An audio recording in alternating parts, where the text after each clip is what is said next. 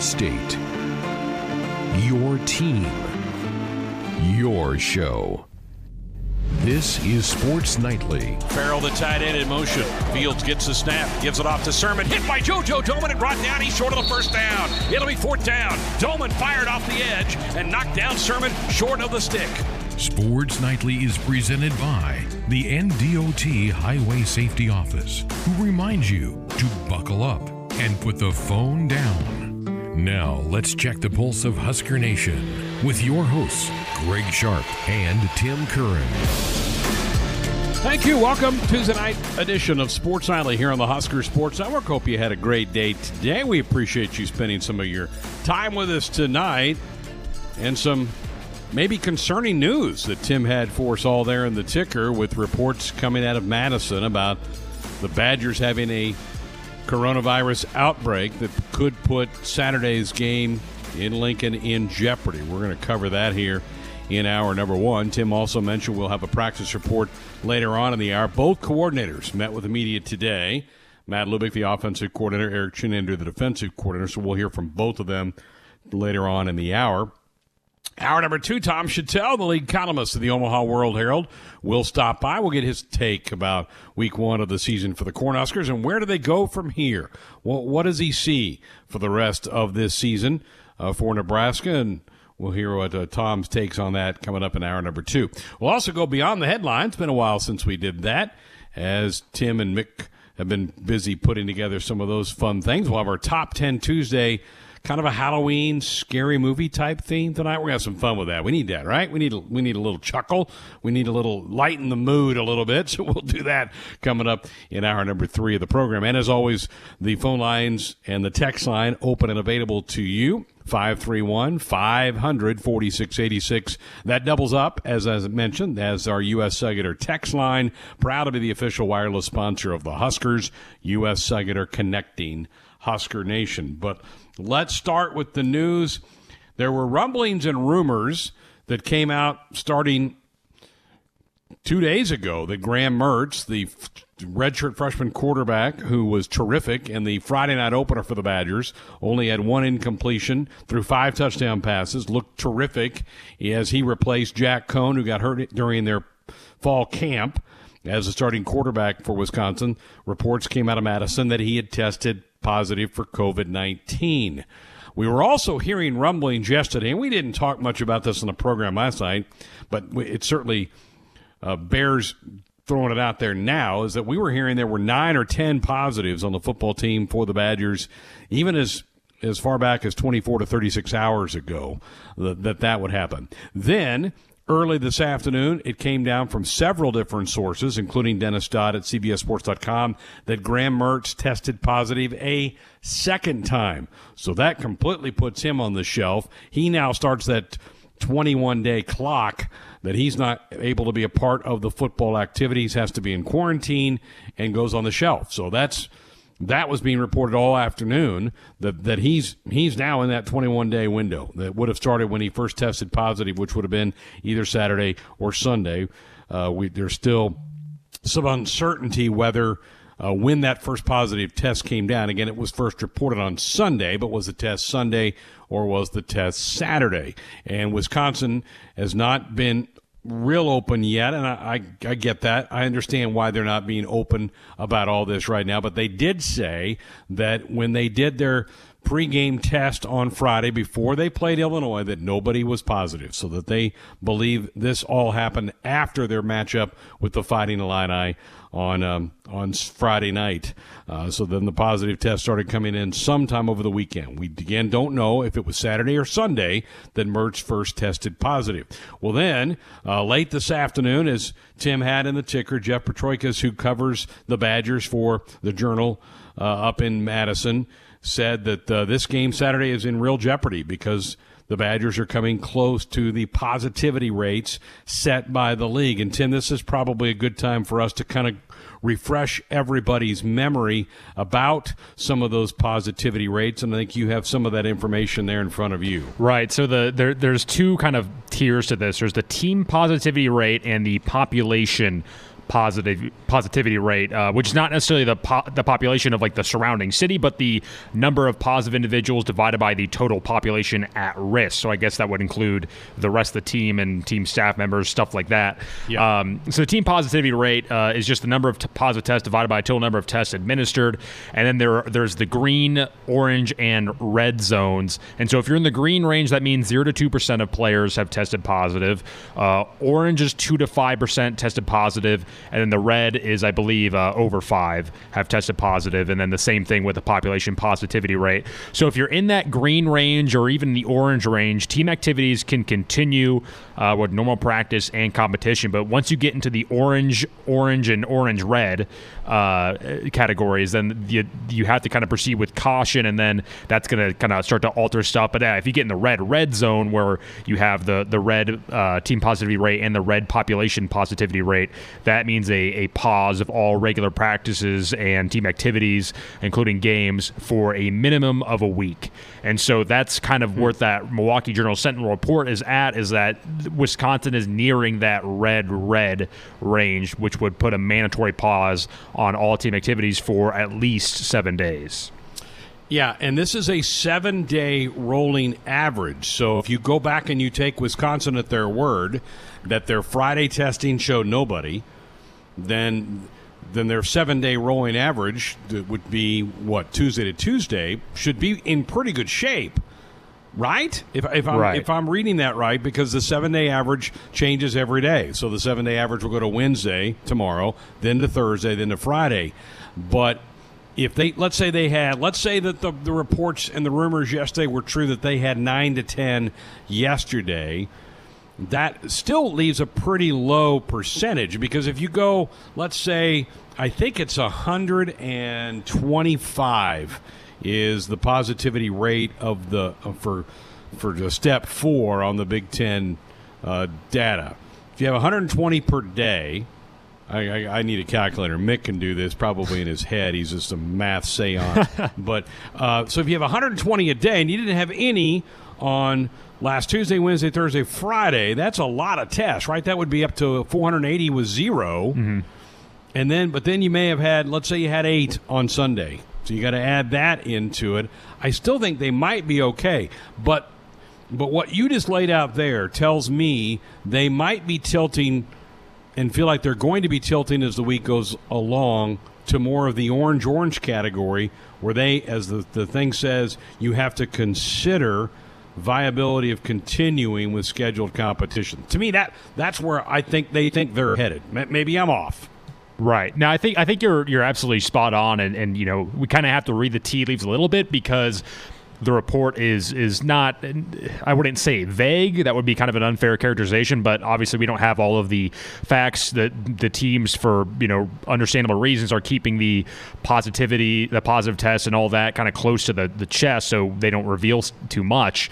But you're right in that if you're in that orange or orange-red range, the team has to proceed with caution and everything like that, and that means altering the practice and meeting schedules and all of that. So you would imagine that they are at the very least in that range. But it's also just tough, because this virus is so unpredictable. You really don't know, even if you have the most stringent of protocols in place, it can still sneak in. And as we saw with the other conferences, for instance, the Alabama, that Nick Saban situation, there was a false positive. So that was another concern, was this just a false positive? Well, it turns out that it looks like Graham Mertz has tested positive for coronavirus for a second time, meaning that this is a confirmed case, at least reportedly. And so the coronavirus is there. Just the question is, has it spread enough? If you have enough testing done, then you can maybe not shut down everyone and try and actually, still practice while not having to quarantine the entire team like we saw some teams do in the summer. So you hope that there's a window of opportunity to get this done. But it right now is just kind of a precarious situation, because there's still not a lot we don't know. Well, and let me just shed a little bit of light on Jeff Petrikis, who's the reporter who's been doing this. He's pretty locked in. You go back into all the discussions that were going on about whether the Big Ten was going to even resume playing football back in September. He was all over this. And a lot of the information that he had ended up being accurate. So he's got, again, I would say he has very good sources within the Wisconsin athletic department and football program, and so he's putting that out there. So to me, that catches my attention. This isn't just some .com website that's throwing this out there, right? This good one. This is a guy who's been really accurate on covering this Big Ten thing, and again is pretty tied in to the people in the know at Wisconsin. So my guess, and you're right, kind of reading the tea leaves here, is that they are really close to that orange/red part of it. And that's why he's going out with a story that's saying that the game Saturday appears to be in some doubt right now here on a Tuesday. Still time to go, but the further they get along, that 7-day rolling average doesn't look probably as good for them, and they may be thinking about this. One thing that the Badgers have to consider is that in this 2020 thing, to be considered, this is way down the road, but I'm going to throw it out there anyway, to be considered to play in the Big Ten championship game, you have to have played 6 of the 8 games. Well, it's if they miss this one and then the 7-day average doesn't get any better and they miss next week's, then they're right at the 6th level of having games that would make them eligible to play for a Big Ten championship in December. So we will continue to follow this. They did I will say this: the Badgers did practice today, and Paul Chryst did say he anticipates they're going to play the game. Now, that was all this morning that all that stuff came out of. Did it change this afternoon? Perhaps. We'll certainly stay on this. Time for us to dive into tonight's practice report. Every practice. We're going to work on it every single day until these guys master it. All season long. There's nothing better as an athlete than being part of something that's bigger than just yourself. And I think these guys are starting to feel that, and we'll keep building it. It's time for a Husker football practice report on Sports Nightly. And our practice report brought to you by J-Tech. Football's back, and soon the cold weather will be too. If your windows aren't ready for winter, call J-Tech Construction, the official exterior experts of the Huskers, for a free estimate. Well, Matt Lubick and Eric Chinander met with the media earlier today after the Huskers' Tuesday practice. And one of the things, and we brought it up on the program last night, was the lack of, in Nebraska's offense, of trying to stretch that Ohio State defense, taking some shots down the field. Matt Lubick was asked about trying to get more deep ball attempts into the offense this week. We tried more. We targeted more in that. Part of it was protection breakdown, or the quarterback, maybe scrambled a little bit early, or maybe a guy wasn't open. But there's no question. We want to take shots down the field in every football game. But in saying that, part of it is what the defense is giving you. I know, early on, I thought Ohio State did a really good job of, when those guys were playing coverage, they were playing deep, and they wanted you to earn it. And so, for example, if we're running a post route, they did a great job of staying on top of the post route, which sometimes forces you to check the ball down. So it was a combination of things. We went in there with a lot more shots than one. We'll usually go into a game with anywhere from 7 to 10 shots that could actually be over 20-yard type passes. And then part of those explosive pass plays, too, is getting to a good player in space and letting those guys create the explosives themselves, your talent. And we got to keep doing a better job of that. And, that's a work in progress. That's kind of reassuring to hear, Tim, and I know you were listening in on Big Red Reaction. I'm sure that came up a couple of times in Big Red Reaction. You wanted to hear this being said by the coaches, and I'm glad Matt Lubick addressed it today. Well, absolutely, yeah. I mean, and kind of the first part of Coach's comments was kind of correcting the record, so to speak, because the reporter who asked it, I kind of mischaracterized what happened. He was basically saying you didn't attempt these deep balls, but Coach Lubick was saying, well, actually we did, and here's reasons X, Y, Z. But yeah, I mean, I think that it's always hard to kind of draw a grand narrative out of the first game of the season, especially one against an opponent like Ohio State. And I think that people, were looking for the offense to be firing on all cylinders, but it is an elite defense that you're facing. And yeah, the offense is going to be kind of sputtering at some respects, and it's not going to be fully clicking because, the team didn't even get a full spring in. So we can't necessarily expect to see all aspects of the offense to be totally encompassing in that first game. But no, I appreciate what Coach Lubick had to say, and he's actually been really interesting to speak. He's a very insightful speaker, I think, Greg. He's got a lot of knowledge, and to hear him kind of lay things out is actually kind of cool to get that insight that we don't really normally get. Agreed. Well, his top receiver in his room has been and will probably continue to be Wan'Dale Robinson. Wan'Dale had 6 catches on Saturday for 49 yards, had a long of 21. But if you listen to Coach Lubick, that might not have been enough touches for Wan'Dale. Here's the coach. It's a combination. We want to get him the ball more than 6 times. There's no question about that. And that some of it is, a little bit of what the defense is giving you and the flow of the game and what's going on. But there's no question that's something that we're always talking about, studying behind the scenes. It's something that he deserves, and he's a playmaker that we need to get the ball in his hands.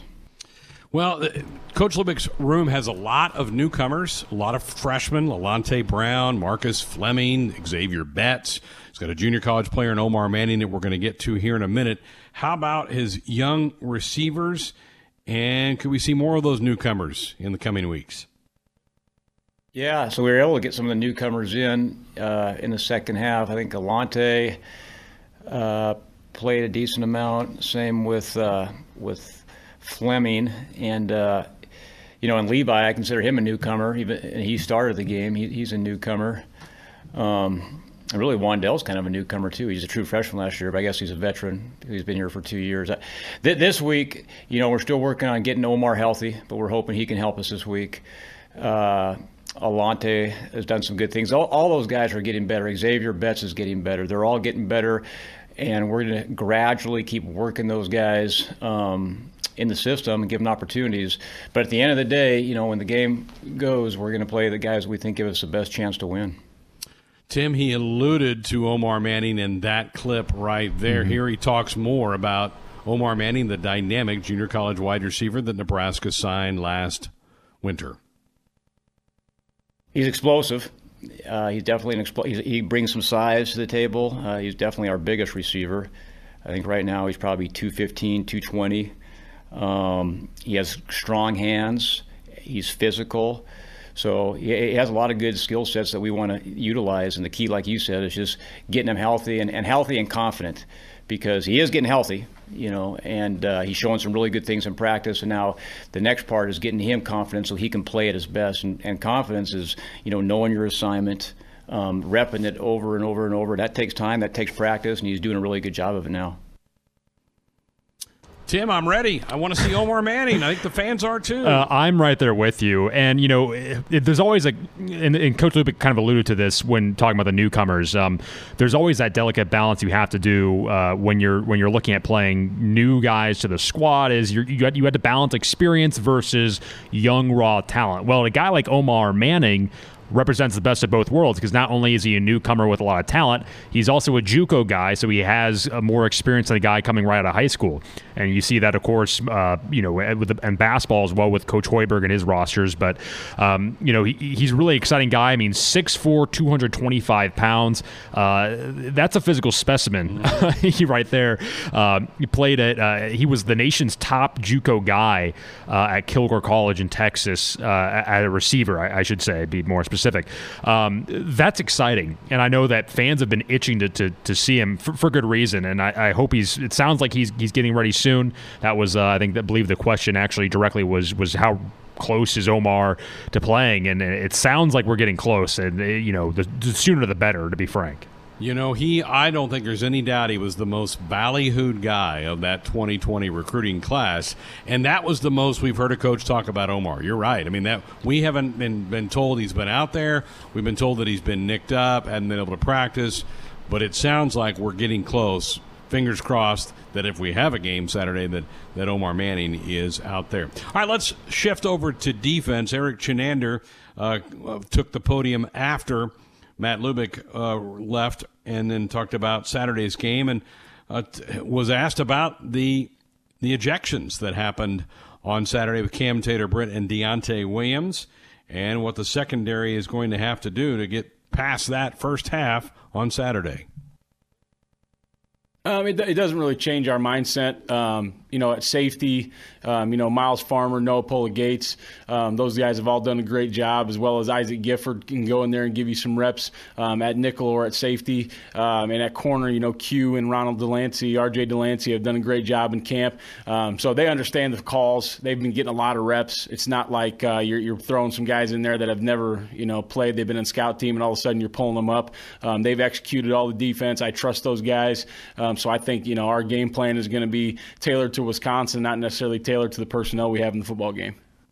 Just rough, Tim. It's tough enough to lose one starter back there, to lose two. And I know it's only for a half, but golly, half of your guys are out for 30 minutes of football. And especially in that fashion. I mean, I don't think I need to tell Nebraska fans that the fashion in which both those guys were flagged for targeting was not ideal, to say the least. And I think that rule just needs to be revisited. I mean, number one, how harsh of a penalty is that, having to sit out the half of the next game if it happens in the second half, or even having to sit out the half if it happened in the first half? I just don't understand why it needs to be that punitive, especially when we're talking about bang plays, and particularly in the case of Deontay. Yeah, it was a hard hit, but could you say that was some malicious intent that was specifically out there to be helmet to helmet? No, these plays are so difficult, and I understand refs have it difficult, but they also review those plays on the field, and the penalty is just way too harsh. So if you're not going to go back to the drawing board on targeting, fine, whatever. But to me, the penalty just seems way too harsh.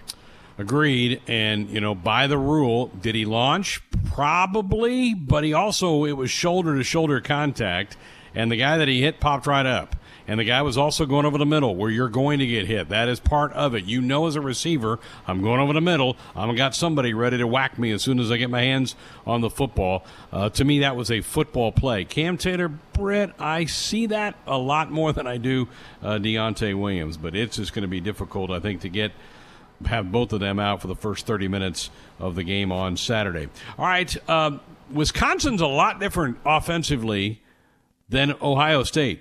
Eric Chinander was asked about the differences of preparing from the Buckeyes week to now the Badger week. Yeah, I think,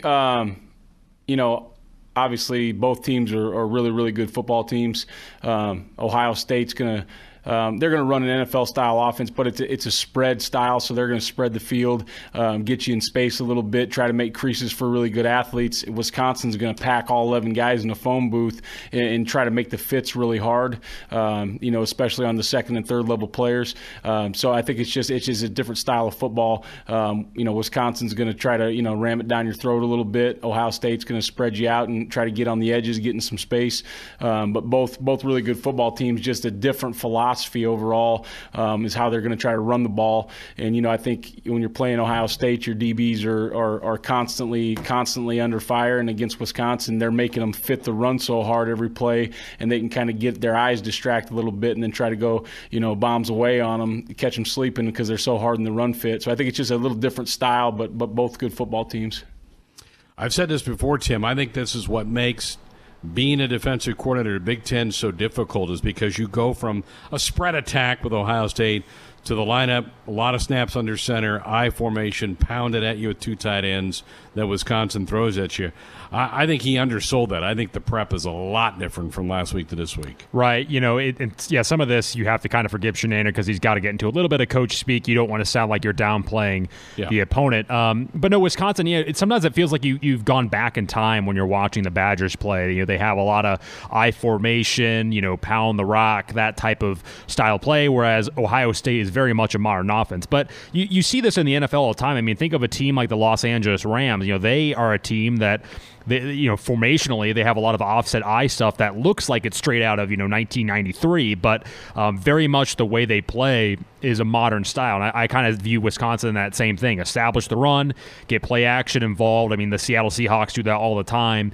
So they're a very potent offense. I think we'd be kind of excusing ourselves a little bit if we just kind of derided their offense too much. But no, with not knowing their quarterback situation too, that's the other challenge. Is are they going to be run the trotting the Wildcat out there, they might with Groshek. I mean, it's going to be a strange game if you're talking about running backs playing QB. So who knows what we're going to get with this offense on Saturday, assuming the game gets off. But I'm excited to see what happens. Good segue into the next clip we want to play you from Eric Chinander. You think about the Badgers from the last couple of years, and they had Jonathan Taylor, just an all-world back, one of the best backs to ever play college football, quite honestly, with his numbers that he put up in the 3 years. And then I think Quintez Cephas was a really underrated guy at the wide receiver spot, and that was big last year when they got him out of the legal trouble, and he was able to play for them. I think he made a huge difference for them. He's now in the National Football League. What about the current talent level for the Badgers? Here's Coach Chinander. Yeah, they don't have those guys, but I think Danny Davis is a really good football player. I've always thought Garrett Groshek was a really good football player, and I think he kind of made that offense run a little bit. Jonathan Taylor obviously was really good. And I don't know if you can replace him, but I thought Garrett Groshek was a good player, and Jake Ferguson's been a good player for a long time. I don't think their game plan is going to change. Obviously Cephas could, they're going to throw some 50-50 balls up to him and give him some shots downfield. I'm sure they still have to take a few shots, but I don't think their overall scheme is going to change. But like you said, Jonathan Taylor's awfully hard to replace, and I think that the run game, the scheme will stay the same. It's just going to be a little different style. The chunks won't be as huge because Jonathan Taylor could break one in any second. But the backs that they've brought in, Nakia Watson, and like I said, Groshek, they're really good players as well. They're good players. I don't think they're elite like Jonathan Taylor or Melvin Gordon or Monte Ball. I mean, again, we've seen Nakia Watson for the last couple of years. We've seen Groshek. Good players. He's right. Very nice players. Well, these aren't All-American guys like they've been trotting out there in the past. Right, and not to sing the praises too much of Jonathan Taylor. I know Austin Norman is would get excited about that now that he's a member of the Indianapolis Colts. But no, you're right. I mean, I understand why Chinander didn't say, now they have a bunch of has-beens in the backfield now now without Jonathan Taylor. But that's a huge deal. I mean, Wisconsin, when Russell Wilson was Wisconsin's QB, and then when he left, they were certainly a different team. And but of course, Wisconsin's always had elite tailbacks. They seem to kind of just plug and place, and they're still a solid team. I'm a big fan of Groshek and what he's been able to do. Then again, I don't know what's going to be like if he's the one running out of the Wildcat.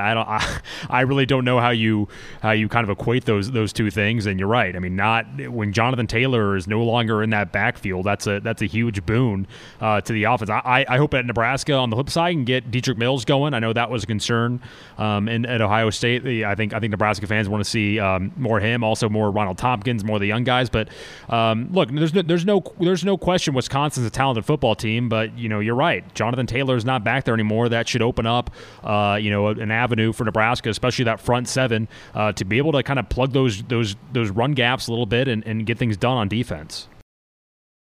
Pretty well is a mild term for how you describe Tom Chattel's great columns that he puts out for the Omaha World Herald. You can also read his work at omaha.com. Tom joins us now.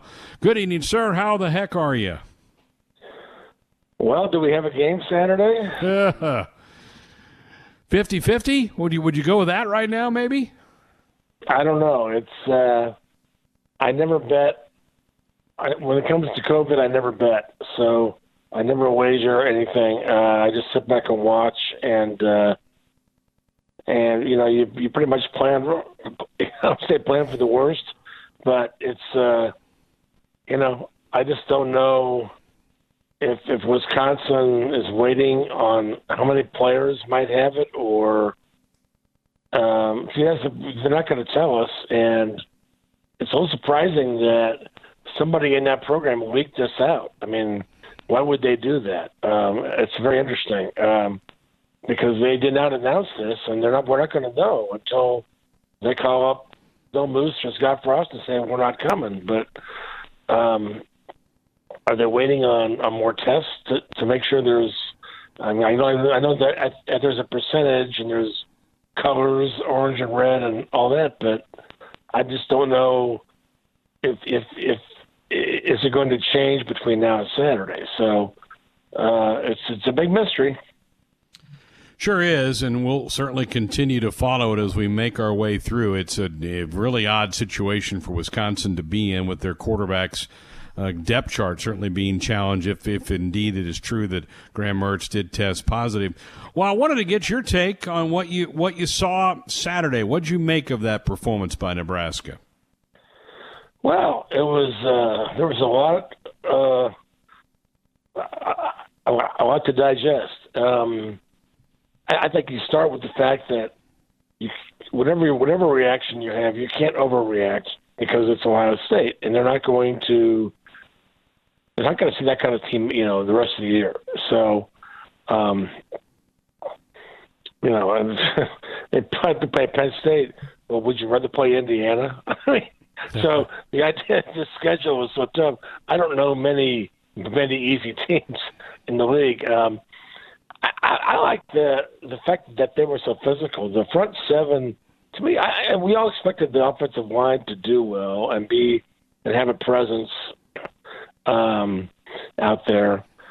But to me, the front seven was kind of the story of the day. The fact that they were so physical and active. 4 sacks. I mean, I can't imagine many teams are going to get 4 sacks against Ohio State this year. So I thought that was good. That was all ready to pump him up and pump up the season. And then the ball started falling on the ground, and there was a delay of game penalty coming out of a timeout, and they didn't connect on the wide open touchdown pass. These are things that keep happening that can't keep happening if they're going to start winning games. This is year 3. So it kind of threw water on it kind of rained on the parade for me a little bit. So otherwise, I think there was a lot of hope there and a lot of progress. Just the physicality, they should not get manhandled by anybody this year. So now, can they take care of the mistakes? Can they score a bunch of touchdowns? Tom Chattel is with us. He is the lead columnist of the Omaha World Herald. The caller before you came on was asking about the use of Luke McCaffrey. How did you feel like that little juggling act worked on Saturday? I was hoping that would happen. I didn't know if they would actually do that with a quarterback who's going to, who might need to be called on. But I think, in this offense, it depends on a lot of playmakers, and starting with the quarterback, but also the receivers and running backs who catch and run in space. I think that's the smartest. It's a smart move. It shows that there is urgency. They do want to start getting this thing going. And he's probably their best playmaker. So get him on the field. That's just good coaching. The fact that, I think they've obviously had this in mind for a long time. So, you watched the game and you saw the scheme, and obviously they had it's just, like you said, they just kind of blended in to the offense. So they've had this in mind. And yet I still think that this season is a quarterback competition. I think going into next year, I think both guys are going to play quarterback, and I think they're going to keep an eye on who does what. And if you're trying to keep score, you're got one guy over the other. They both fumbled, so you didn't have much of an edge there. So, but I think it's only one game. I think that's the kind of thing that could really cause a lot of defenses some problems. Because number 7 is a pretty good mismatch for a lot of. I guess I heard when he ran down the sideline, one of the Ohio State writers said, "Who the heck is that?" Well, you're going to find out pretty soon. Yeah.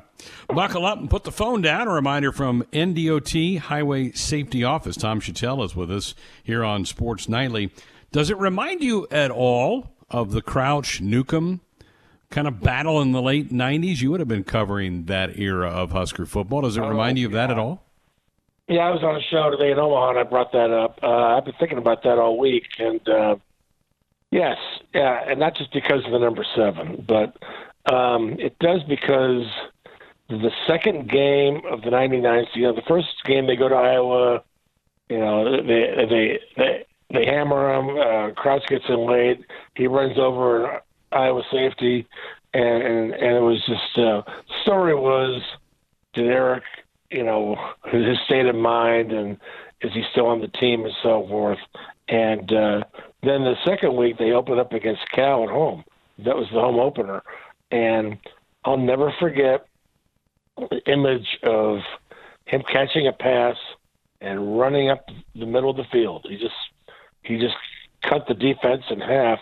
He sprinted Crouch sprinted up the middle of the field and went all the way to the end zone, and it was like a lightning bolt, and it kind of took your breath away. And what I would say about that is, sometimes the backup quarterback is always the most popular guy, but he's even more popular when he shows his value in other ways. When he gives reminders that, hey, I'm still out there. I can score in other ways here. I can help the team in other ways. It's a good team thing to do. It's good to have that guy around. But it also, it kind of presents your case even more sometimes. So it puts a little more pressure on the starting quarterback when you can do that. So, yeah, I think and eventually Eric did end up being the starter. But interestingly, Newcomb was the same kind of guy. Where in the '97 season, the national championship season, he was a guy who caught passes and returned punts and scored touchdowns. So he was that kind of guy too. So they had two of those kind of guys. Not unlike right now. So yes, I thought about that, and I've been thinking about it, and I'll probably, if we have a game, I might bring that up in a column at some point. Yeah.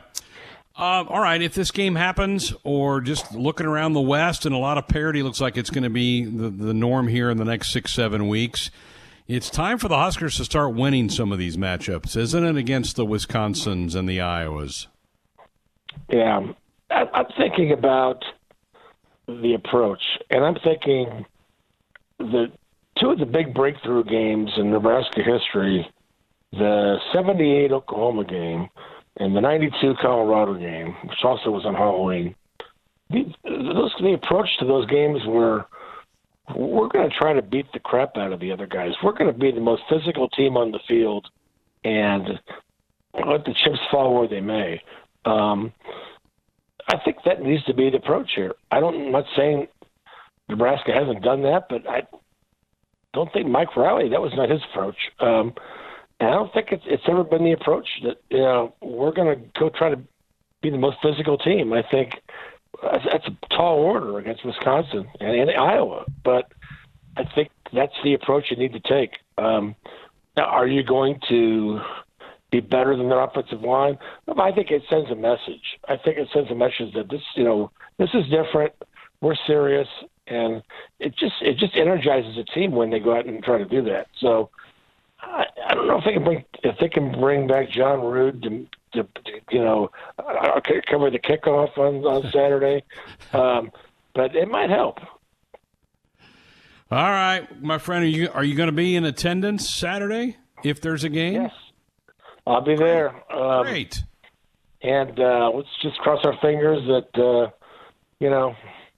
when I saw the little headline today, I got sort of a bad feeling.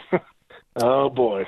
So, but hopefully they get it together, and hopefully whoever they bring to play quarterback is not Matt Sherman. You remember that game, don't you, Greg? I do. I wasn't in attendance for that game, but I remember watching that game. It was I thought you were. I'm sorry. It was that was 2 years before I took over the microphone down there in Manhattan. Okay. Well, that was Wisconsin has the kind of team. I don't know if they have a kind of running back that Nebraska had that year, but they've got a system, and whoever they have a quarterback was recruited to play the system. So and their quarterbacks are never really guys who make a lot of giant stats or highlights. It's just except for last Friday night, right? But so it's I think whoever they plug in is probably going to do a good job. So Nebraska will have to show up and play, and they're going to have to play better, and they can. No doubt. Well, hey, I'll give you a fist pump on Saturday. How's that? There you go. All right, I look forward to it. Thanks, Tom. Thanks, Greg. All right, let's have some fun. Let's go beyond the headlines. It's one small step for man, one giant leap for mankind. 5 seconds left in the game. Do you believe in miracles? Yes! And that's the way it is. Good night. Beyond the headlines. Well, Mick Steiner and I have put our collective brain power together and whipped up the most pressing stories of our age, and we're going to just fast fire them at you right here, so I hope you guys are ready. This first one, though, Ben, I think you already opined about this on the Twitter sphere, so we'll have to ask you about it again.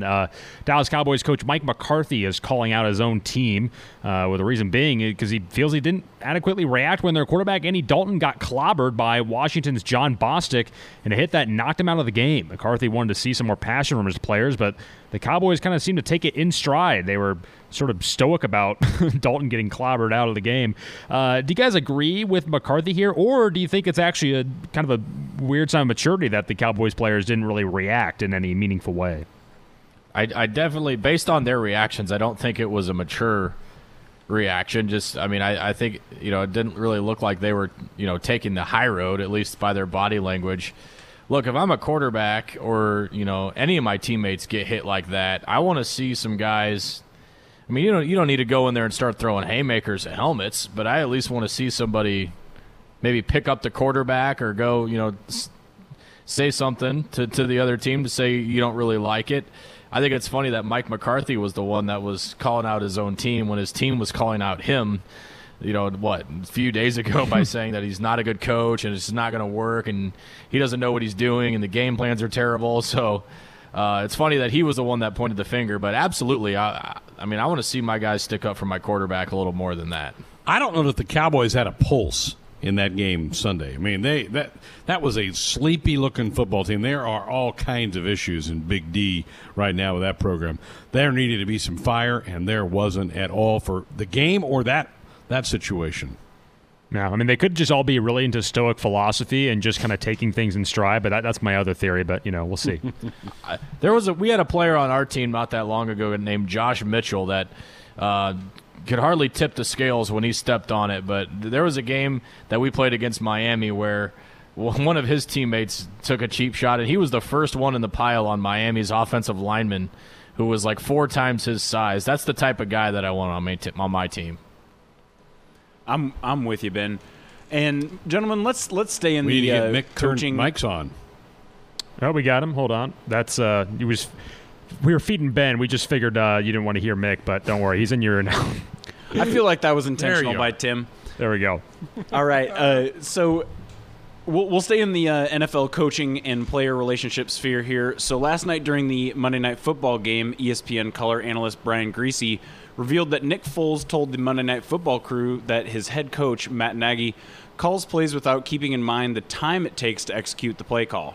Foles evidently expressed frustration that he was the one getting hit and not Matt Nagy. Foles was asked about this after the game, and he told reporters that it was a miscommunication and that he and Nagy have a great relationship. Whose story are you buying here, Foles or Griese's? I don't know. I heard that little exchange that Griese had, and my first thought was, why would Nick Foles say that? I couldn't believe he would. Yeah. He's a veteran guy that's been around a long time, and I think Foles was in Kansas City when Nagy was here. I think they crossed paths before Nagy got the head coaching job of the Bears. I don't know. Maybe Griese heard it wrong. That didn't seem to add up when I heard it, because I just can't imagine a veteran quarterback like Foles making that comment to a member of the media. Well, and I don't know that. To me, I'm surprised Griese said something like that. Like that seemed almost like a comment you make off record. And I don't know. I thought that was a little distasteful, but the whole thing in Chicago is a little dysfunctional right now. that offense is pretty hard to watch. They got to get some things figured out. So it's not shocking to hear that it's not all smooth over there. They do still have a good record, though. Yeah, somehow. Thanks, defense. Greasy did the classic burning of sources. Very not a capital J journalist, that Greasy. Well, that moves us on to the SEC. Ole Miss coach Lane Kiffin tweeting out a little bit while ago he wanted to pay his $25,000 fine he received from the league in pennies. That would account to $2.5 million. $2.5 million of them, in fact. Kiffin, of course, got the fine for complaining about a blown call in the Auburn game. I don't know if you guys saw it, but it was a kickoff play where the ball hit an Auburn return man and was actually recovered in the end zone by Ole Miss. But it was called a touchback, and officials didn't review the play, and the SEC later came out and said, hey, we blew it. We should have reviewed the play, but still Kiffin is being fined. So with that said, if the league actually does come out and say, hey, we got this wrong, do you think it's still right for them to levy that fine, or is that kind of a misstep, do you think? It's a great question. I feel like it's more the act than it is it's the principle of the deal as opposed to the result of the play, meaning they don't want to set the standard of coaches being able to rip officials and say whatever they want. In this case, wasn't it a tweet? Didn't he retweet something on his Twitter page, and that's what he got popped for? So I think it's a fine line. I definitely think that we all want to hear from coaches when there's a bad call. I think the biggest thing to me, and this is a kick that I've been out in front of for years, I think we need to have interviews, post-game interviews with the officials and hold them accountable and hear from their point of view. I mean, there's a lot of accountability on the players and the coaches to act a certain way. I think we need to put that same standard on the officials, a lot of which, not necessarily in football, more so in baseball, want to make the game about them and not the players. So I've been advocating that for a long time. I think you need, if you're the league, you need to let this one slide. I really do, because you knew that your guys blew the call, and so he didn't. He did. He retweeted something, and I get that you need to keep these coaches under control and not ripping your officials game after game. But the coaches know that too. They understand that. But in this case, when they blew a call and they've openly admitted they did, how do you go ding a coach for $25K? I think they need to look the other way in this particular case. Right. As a real quick follow-up, have you guys ever paid off a bet in that petty of a fashion before? Ever paid a fine or anything like that, like with pennies or whatever? I don't think I've ever done pennies, but I got dinged in high school for a kind of a broken book binding, and I was very upset about it, and I did not take it sitting down. I think I paid it in nickels or something. It was not fun. I feel like that's something I would do, but I don't think I've ever actually done it. Particularly with a parking organization in our capital city. I would consider it. So, gentlemen, Game 6 of the MLB World Series between the Rays and Dodgers is underway down in Texas. These coronavirus modified playoffs have truly highlighted a bunch of oddball managerial decisions, from early pitching changes to late-game substitutions of star players. Some of these have worked, some have not. This has sparked a huge debate over whether the reliance on analytics has perhaps been overdone. So I was going to ask you guys whether you'd trust a seasoned manager or a computer model, but I'm going to give you guys a hypothetical, I guess. So say tonight you've got the game tied or you're in the lead by 1 inning in the 8th inning, and you just had a relief pitcher go 3 up, 3 down. He's on fire, no problems. Say you only had 12 pitches. And the computer model's telling you to take him out. Would you take him out, or would you leave him in? I think it depends on a lot of things. I think it depends on who's due up in the 9th. I think it depends on who I have due up in the top or the bottom half of the inning. It depends what arms I have left in the bullpen, and it depends on what those matchups are. So okay, if my guy's a lefty, that this guy you're talking about just threw 12 pitches is a lefty, and I got 7, 8, 9 due up, and 2 of those guys are lefties, I'm leaving him in. So I think it depends on the situation. I'm gonna modify my question here, because I agree with you that there's a lot more than that simple hypothetical. But say we have this situation, and the computer model is telling you to pull him, but your seasoned manager, who's been through, it's Dave Roberts, he's been through it all, made some questionable decisions, is telling you to leave him in. Okay, let me answer it this way. I am not going to make my decision cut and dry, black and white, just based on what the computer's telling me to do. All right, I think it's I'm taking into account all my information, and then I'm making my decision from there. So I might be 20% computer lean, 80% manager lean. So in this case, I'm going to go with the manager. I think I'm assessing all my information, but I'm not going to be one guy one way or the other just because it's the analytics or just because I don't agree with the analytics. I'm going with the manager. I think it's all kind of a gut thing for me. Math is for nerds. I agree. I think managers overmanage, particularly in postseason play. And trust your eyes sometime. If your guy had nasty stuff in the 8th inning and mowed him down, why are you going to get somebody you don't know what he has in that bullpen? You know your guy just walked off the mound has filthy stuff for the night. Let him go. If he gets in trouble, have your closer ready to roll. But I've always thought managers, particularly in postseason, overmanage so badly, and it usually costs guys. You guys might have seen this earlier today, but former multi-sport superstar Bo Jackson claimed on Deion Sanders' podcast. Of course, everyone and their mother has a podcast now. They're trying to encroach on our turf. Anyway, Bo Jackson claiming on Deion Sanders' podcast this week that if you were playing in today's NFL, he'd be averaging 350 to 400 yards per game. His logic? He said that the tackling is really poor. No one wraps up, and he just believes he'd run all over modern defenses. You guys think this is just bluster from Bo, or do you buy his claim? No, it's bluster. There's no way he rushes for that. That's ridiculous. The guys on defense are so much bigger and faster than when Bo played. Yeah. They can get away with sloppy tackling at times. That guys love to do this. Guys who are way past their prime and aren't playing anymore love to be braggadocious and say, well, if I were in this game right now, I'd do this. Crazy. No way. I love me Bo Jackson. Don't get me wrong. I think the world of Bo Jackson. I think he is maybe the greatest athlete of all time. But you're telling me that Derrick Henry isn't a specimen? That he is that much better than what Derrick Henry, 6'3", 240 pounds, and can outrun everybody on a defense. He's not Bo Jackson fast, but he can drop the hammer more than Bo can, and he's getting nowhere close to half of what Bo's saying he could get. There's no way that I can believe that Bo Jackson or any running back in history could outproduce Derrick Henry by double what he's doing right now. There's no way. So someone's never played Tecmo Bowl. So there you have it. But anyway, well, I think that'll do it for our topics here. I got one more. All right. Beyond the headlines, my dad's 60th birthday today, so I wish my dad a happy birthday. Fantastic. Happy birthday, Dad. Round of applause. What'd you get him? I got him a phone call. And I guess I could give him his lawn spreader back that's been in my garage for a month. That'd be a good birthday gift. Give him the spreader back. Jeez. That's fair. Can you take him a 6-pack or something? Come on. I probably should. Yeah. Man, probably ought to lock that down. All right. Good work, boys. It was good to have Beyond the Headlines. We haven't had that for a few weeks. Good chance to catch up on some of that stuff. And Bo Jackson, sorry, buddy. Sorry, Bo. Love you, but no.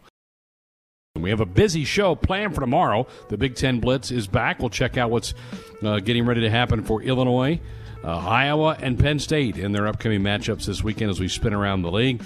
We'll also have another edition of the Husker Huddle. We'll talk some baseball. Jeremiah Searles sits down with former Husker baseball star Cody Ashe. So that and buy, sell coming your way tomorrow night. Our Sports Nightly Hotlines brought to you by the Woodhouse Auto Family, bringing you more choices in brands, locations, and service. Experience the difference. Purchase with confidence. This is Woodhouse. Thanks to Ben, to Tim, to Mick, and all of you for being a part of this one tonight. Enjoy your evening. We're back with another show tomorrow night.